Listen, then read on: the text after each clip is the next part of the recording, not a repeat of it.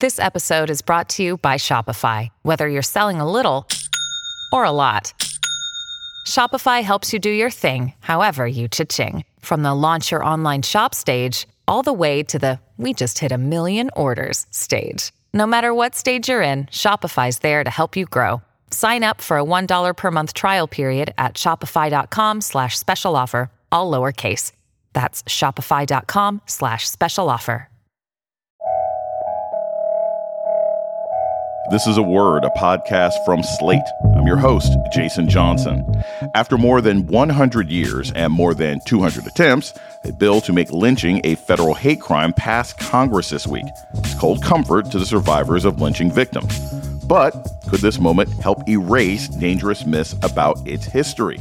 I think it moves us a step closer in the right direction. Just being a student of history, you see that it takes a very long time for societies to change, and they change incrementally because you always have to push back. And so I think it's just another step forward in our evolution to becoming an equal society. The history of lynching and the fight to stop it, coming up on A Word with me, Jason Johnson. Stay with us.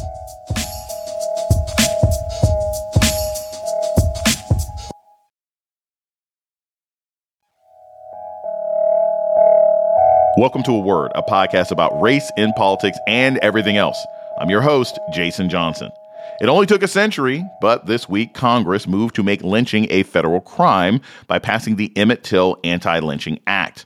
The brutal 1955 murder of the Chicago teen in Mississippi and his mother's decision to give him an open casket funeral and share photos of his battered and mutilated face with the public marked a turning point in the civil rights movement.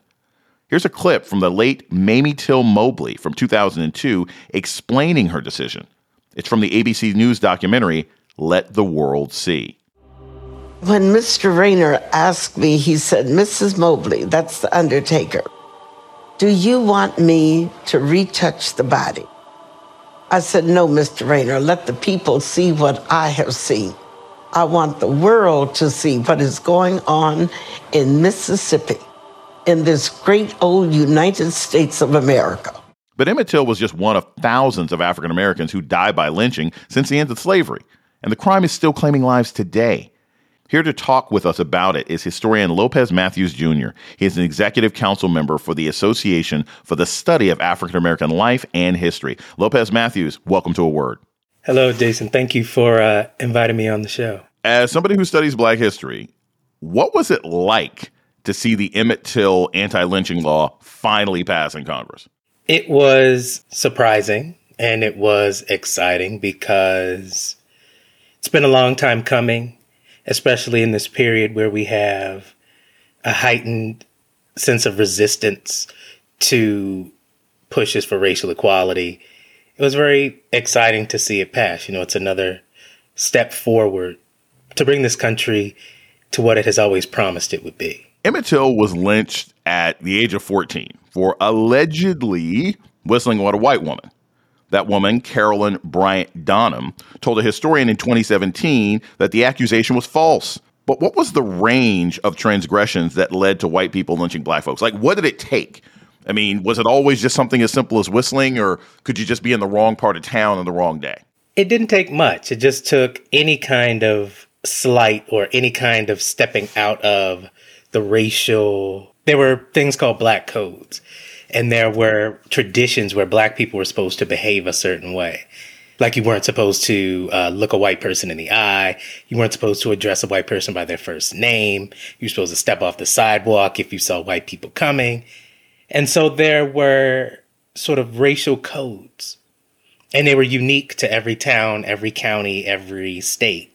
And if you stepped out of that, you were open to lynching. You were accused of raping a white woman, and it didn't have to actually be a person who exists. They say, "Oh, he raped a white woman." All of a sudden there's a lynching. Or you just had to be a successful Black person because that meant stepping outside of the thing that you were prescribed to be. Black people were not supposed to be successful. They were supposed to be poor and lazy and shiftless. So all of a sudden, when you step out of that, it's like, oh, you're a threat. And so you have to be put down as an example to everyone else.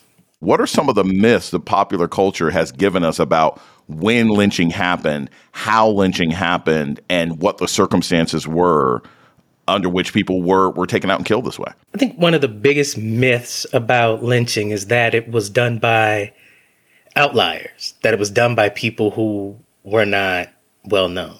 Most lynchings, and you can look at the photographs because people took photographs of lynchings, you can see no one covered their face. There were children there. These were social events. You had thousands of people there watching a Black person be mutilated and murdered because they believed that they were teaching Black people a lesson. They were showing you this is the consequence for stepping out of your place. And so I think that's one of the biggest myths, that it was somehow, a secret thing or something that people were embarrassed about. They weren't embarrassed that they were lynching someone. They felt that they were within their rights and that these were open spectacles. So I think that's the biggest myth. We're going to take a short break. When we come back, more on the history of lynching. This is A Word with Jason Johnson. Stay tuned. This is Jason Johnson, host of A Word, Slate's podcast about race and politics and everything else. I want to take a moment to welcome our new listeners. If you've discovered A Word and like what you hear, please subscribe, rate, and review wherever you listen to podcasts. And let us know what you think by writing us at aword@slate.com. Thank you. When you need mealtime inspiration, it's worth shopping Kroger, where you'll find over 30,000 mouth-watering choices that excite your inner foodie. And no matter what tasty choice you make, you'll enjoy our everyday low prices, plus extra ways to save, like digital coupons worth over $600 each week. You can also save up to $1 off per gallon at the pump with fuel points. More savings and more inspiring flavors make shopping Kroger worth it every time. Kroger, fresh for everyone. Fuel restrictions apply. You're listening to A Word with Jason Johnson. Today, we're talking about the Emmett Till anti-lynching law and the history of lynching with historian Lopez Matthews. I want to follow up on this. We talked about this before, but I think this is important. Lynchings were public events for white people. There was the killing. There were witnesses. People brought their families. Items were sometimes sold of the person who was killed. My question for you is, when you talk to, or as you've done this sort of research, what kinds of things do the white children, if you were 7 or 8 years old and your parents are like, hey, we're going to lynching downtown, what kinds of things do those white people say today? Do they feel traumatized by what they watched? Do they pretend it didn't happen? Because I can't imagine that sort of spectacle at such a young age doesn't have a psychological impact. Most, from what I can gather, most just try to pretend that it didn't exist and that it didn't happen and that they were just never there. All of a sudden, no one was there. Oh, wow, this lynching happened and there are thousands of people there, but not me. I'm not there. It was someone else. Someone else did it. It's not me, And so I guess that's one of the reasons people don't want to talk about it, because if you dig too deep, if you look at the pictures a little too closely, you'd be like, oh, that's you right there. And then you have to accept that. The NAACP and journalist Ida B. Wells, they worked to expose the extent of lynching and organized to try and fight it. What were some of their strategies, 100 years ago to battle lynching and expose what was happening around the country? One of the strategies that I think this was ingenious, Walter White, who was the executive director of the NAACP, he was very fair-skinned and he could pass for white. So he did. He would pretend to be white and he would go to Klan meetings. He would go to lynchings and he would document what was happening because he understood that to prove that this was happening, because America has always been in the business of myth making. And so to prove that this happened, we needed documented evidence. So he would infiltrate and he would take pictures and he would write down, notes and who's here, what they're doing there, what's happening. So they had irrefutable proof of what was happening to Black people. Because, before television, you could say, oh, this isn't happening. They aren't beating Black people in the streets. Oh my God, I can put my head in the sand. But then you have television with video. You have photographs of people who are there taking pictures to document. Oh, I'm just taking pictures to remember this great event, when it's really Walter White documenting it for the NAACP. They put themselves in danger to document what was happening. And so that was one of the major strategies that they used. They used those who were fair-skinned to infiltrate these places and document it. Now, of course, Ida B. Wells wrote about it and called it evil. And that, of course, put her life in danger. For a time, she had to go live in London because her life was threatened here in the United States for speaking out against lynching.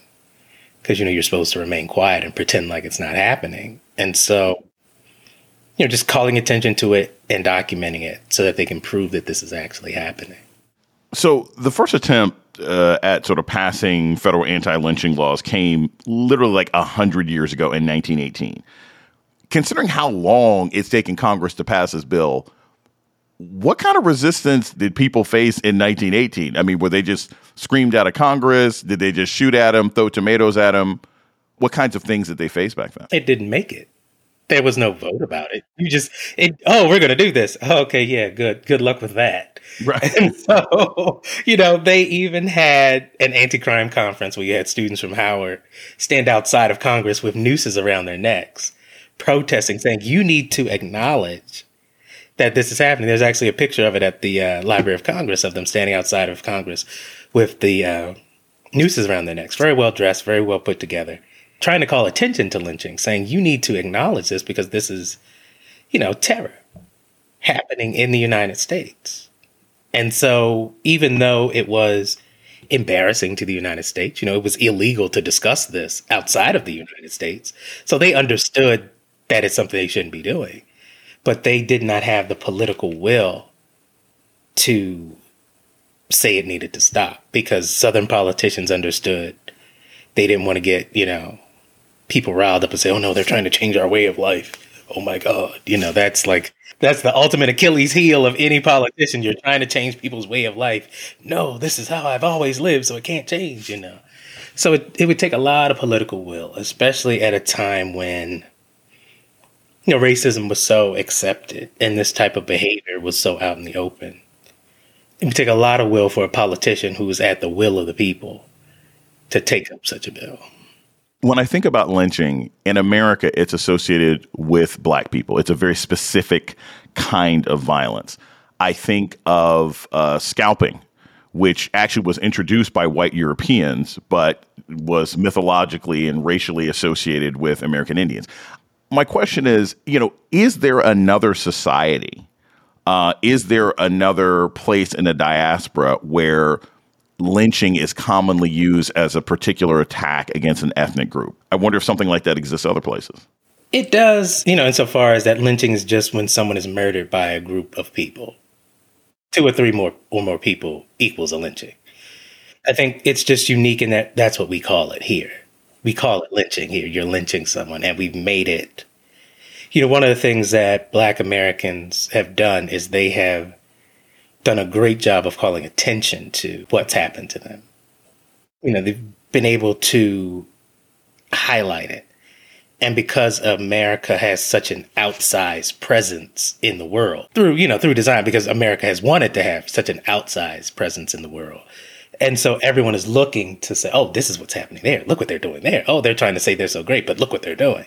And so it's become a very visible, kind of black eye to America. So the rest of the world kind of almost pretends like they aren't doing it as well. And so their minorities aren't quite, aren't given the space to breathe. Like Asala now has international branches. And one of our branches in London did a great program about racial segregation and food in England. And you hear about their stories and you're like, well, this sounds so familiar. But you don't really hear about that so much. And so, because they don't quite have that sort of outsized presence in the mind of the world in terms of what they've been doing in terms of race. When you look at London and England, you think about colonialism and those horrors. You don't necessarily think about what's happening in England. So you said ASALA. I just want everybody to understand what that acronym stands for. Yes, ASALA is the Association for the Study of African American Life and History. It was founded by Dr. Carter G. Woodson in 1915 to professionalize the study of Black history. Because what you had happening at the time was people saying that Black people had no history. They didn't make any contribution to America.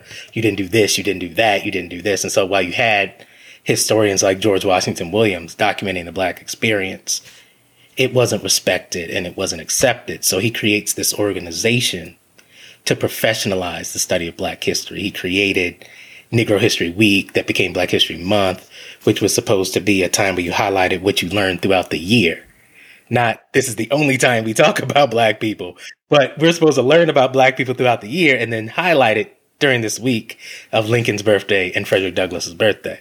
So that's what we're doing. We're highlighting what we've learned throughout the year. So that's what Asala is. And that's what Asala has remained to be throughout the years. We're going to take a short break. When we come back, more about the history of lynching and efforts to stop it. This is A Word with Jason Johnson. Stay tuned.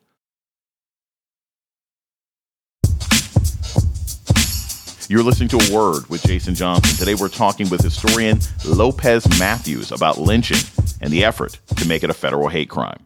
We can't talk about anti-lynching law without talking about George Floyd.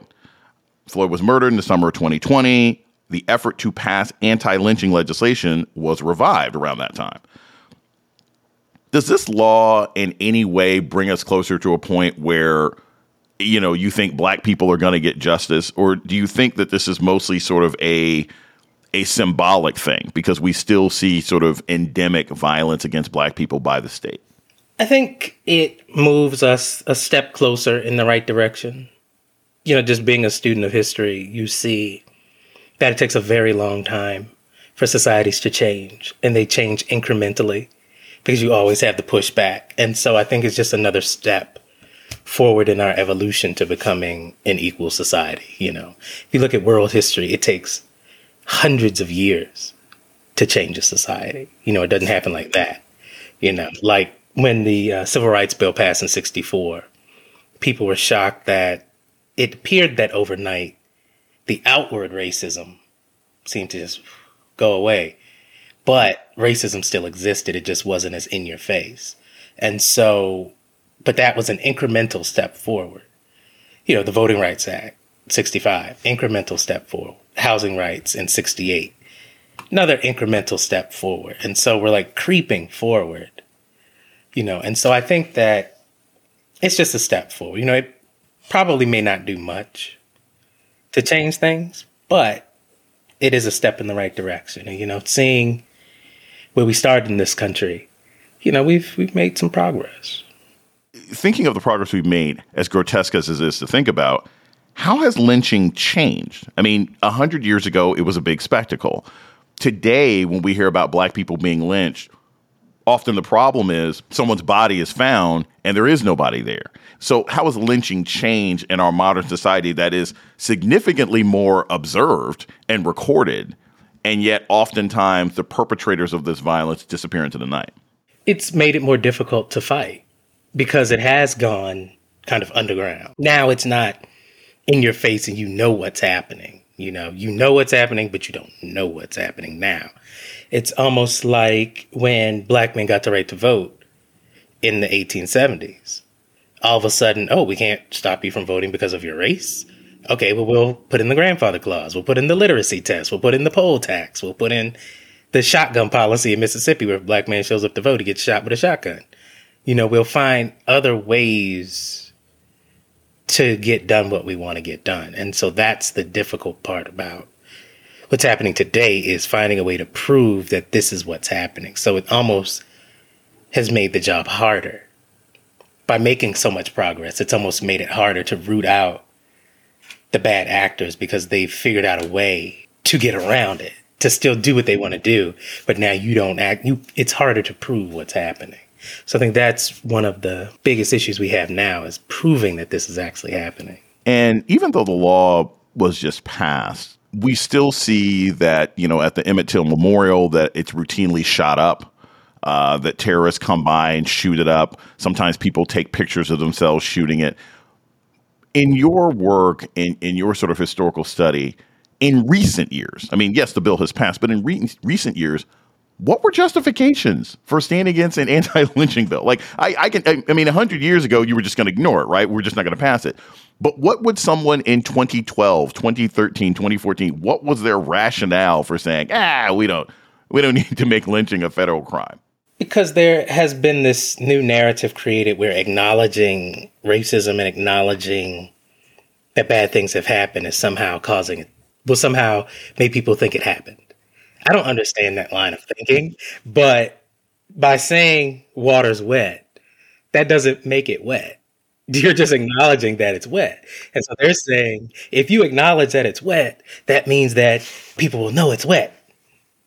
Well, yeah, that's kind of the point here. And so, but that's been the justification. Oh, if we pass this law, if we vote for this, it'll acknowledge that it happened and it'll make people angry. Or it'll bring up old feelings that have gone away, as if people don't remember these things. You know, as if the people who've suffered under it haven't acknowledged it, you know, because other people want to bury their heads in the sand and pretend it never happened because it goes against the myth of what America has always been. You know, one of the interesting things that you told my producer is that you don't want white folks to feel guilty about lynching.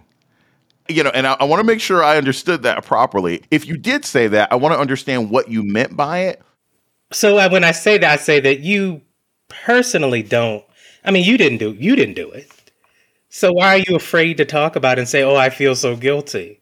You know, I mean, I just think that it's interesting that there's this sense of ownership of history, but also trying to ignore it. Like you have, like the fact that you would feel guilty about something that happened 100 years ago. That's an amazing amount of ownership that you take of your history, isn't it? Though, and so I think that's very interesting. Whether you choose to acknowledge it or not, that is an amazing amount of ownership. Like, wow, you do care about your history. You know, I've always been told people don't care about history, so I think it's amazing. But I'm like, okay, collectively, wow, I feel guilty that my country has done this. But you personally, what did you do? You know, I don't want to say you're nobody, but you didn't do anything. This happened in the country that you live in, so acknowledge it and, you know, allow the country to make amends for it. You know, you personally you didn't do nothing. So what are you so deeply invested in it for, you know? Just acknowledge that it happened and move on. I want to say this just also in closing. You know, now that the bill is passed, what is the next step? Like, what does this look like in a practical way? Does this mean that there's simply something else in the arsenal of a county prosecutor? Or does this mean that there are different procedures that local law enforcement can employ in finding justice? I think it's just another weapon in the arsenal to try to bring about some accountability. That's all it is. And that's up to, you know, the prosecutors to then prove that case and bring about justice for that family, because it's not going to stop it. As history has proven, it's not going to stop it. But it's another thing that can be used to try to bring justice, you know. And so that's why I say, you know, it's a positive, because, you know, it's moving us in the right direction. Even though it's not putting a stop to what's happening, it's moving us in the right direction. And I try to stay, you know, see the positive in all of this forward progress. You know, it's not where we need to be, but we're still moving in the right direction. And being a student of history, I see how slowly it takes to change a society. And so, you know, that's what I kind of rest on, what history has taught us, that we're moving in the right direction, even though we're not there yet. Dr. Lopez Matthews Jr. is an executive council member for the Association for the Study of African American Life and History. Thanks so much for joining me on A Word today. Thank you so much for the invitation.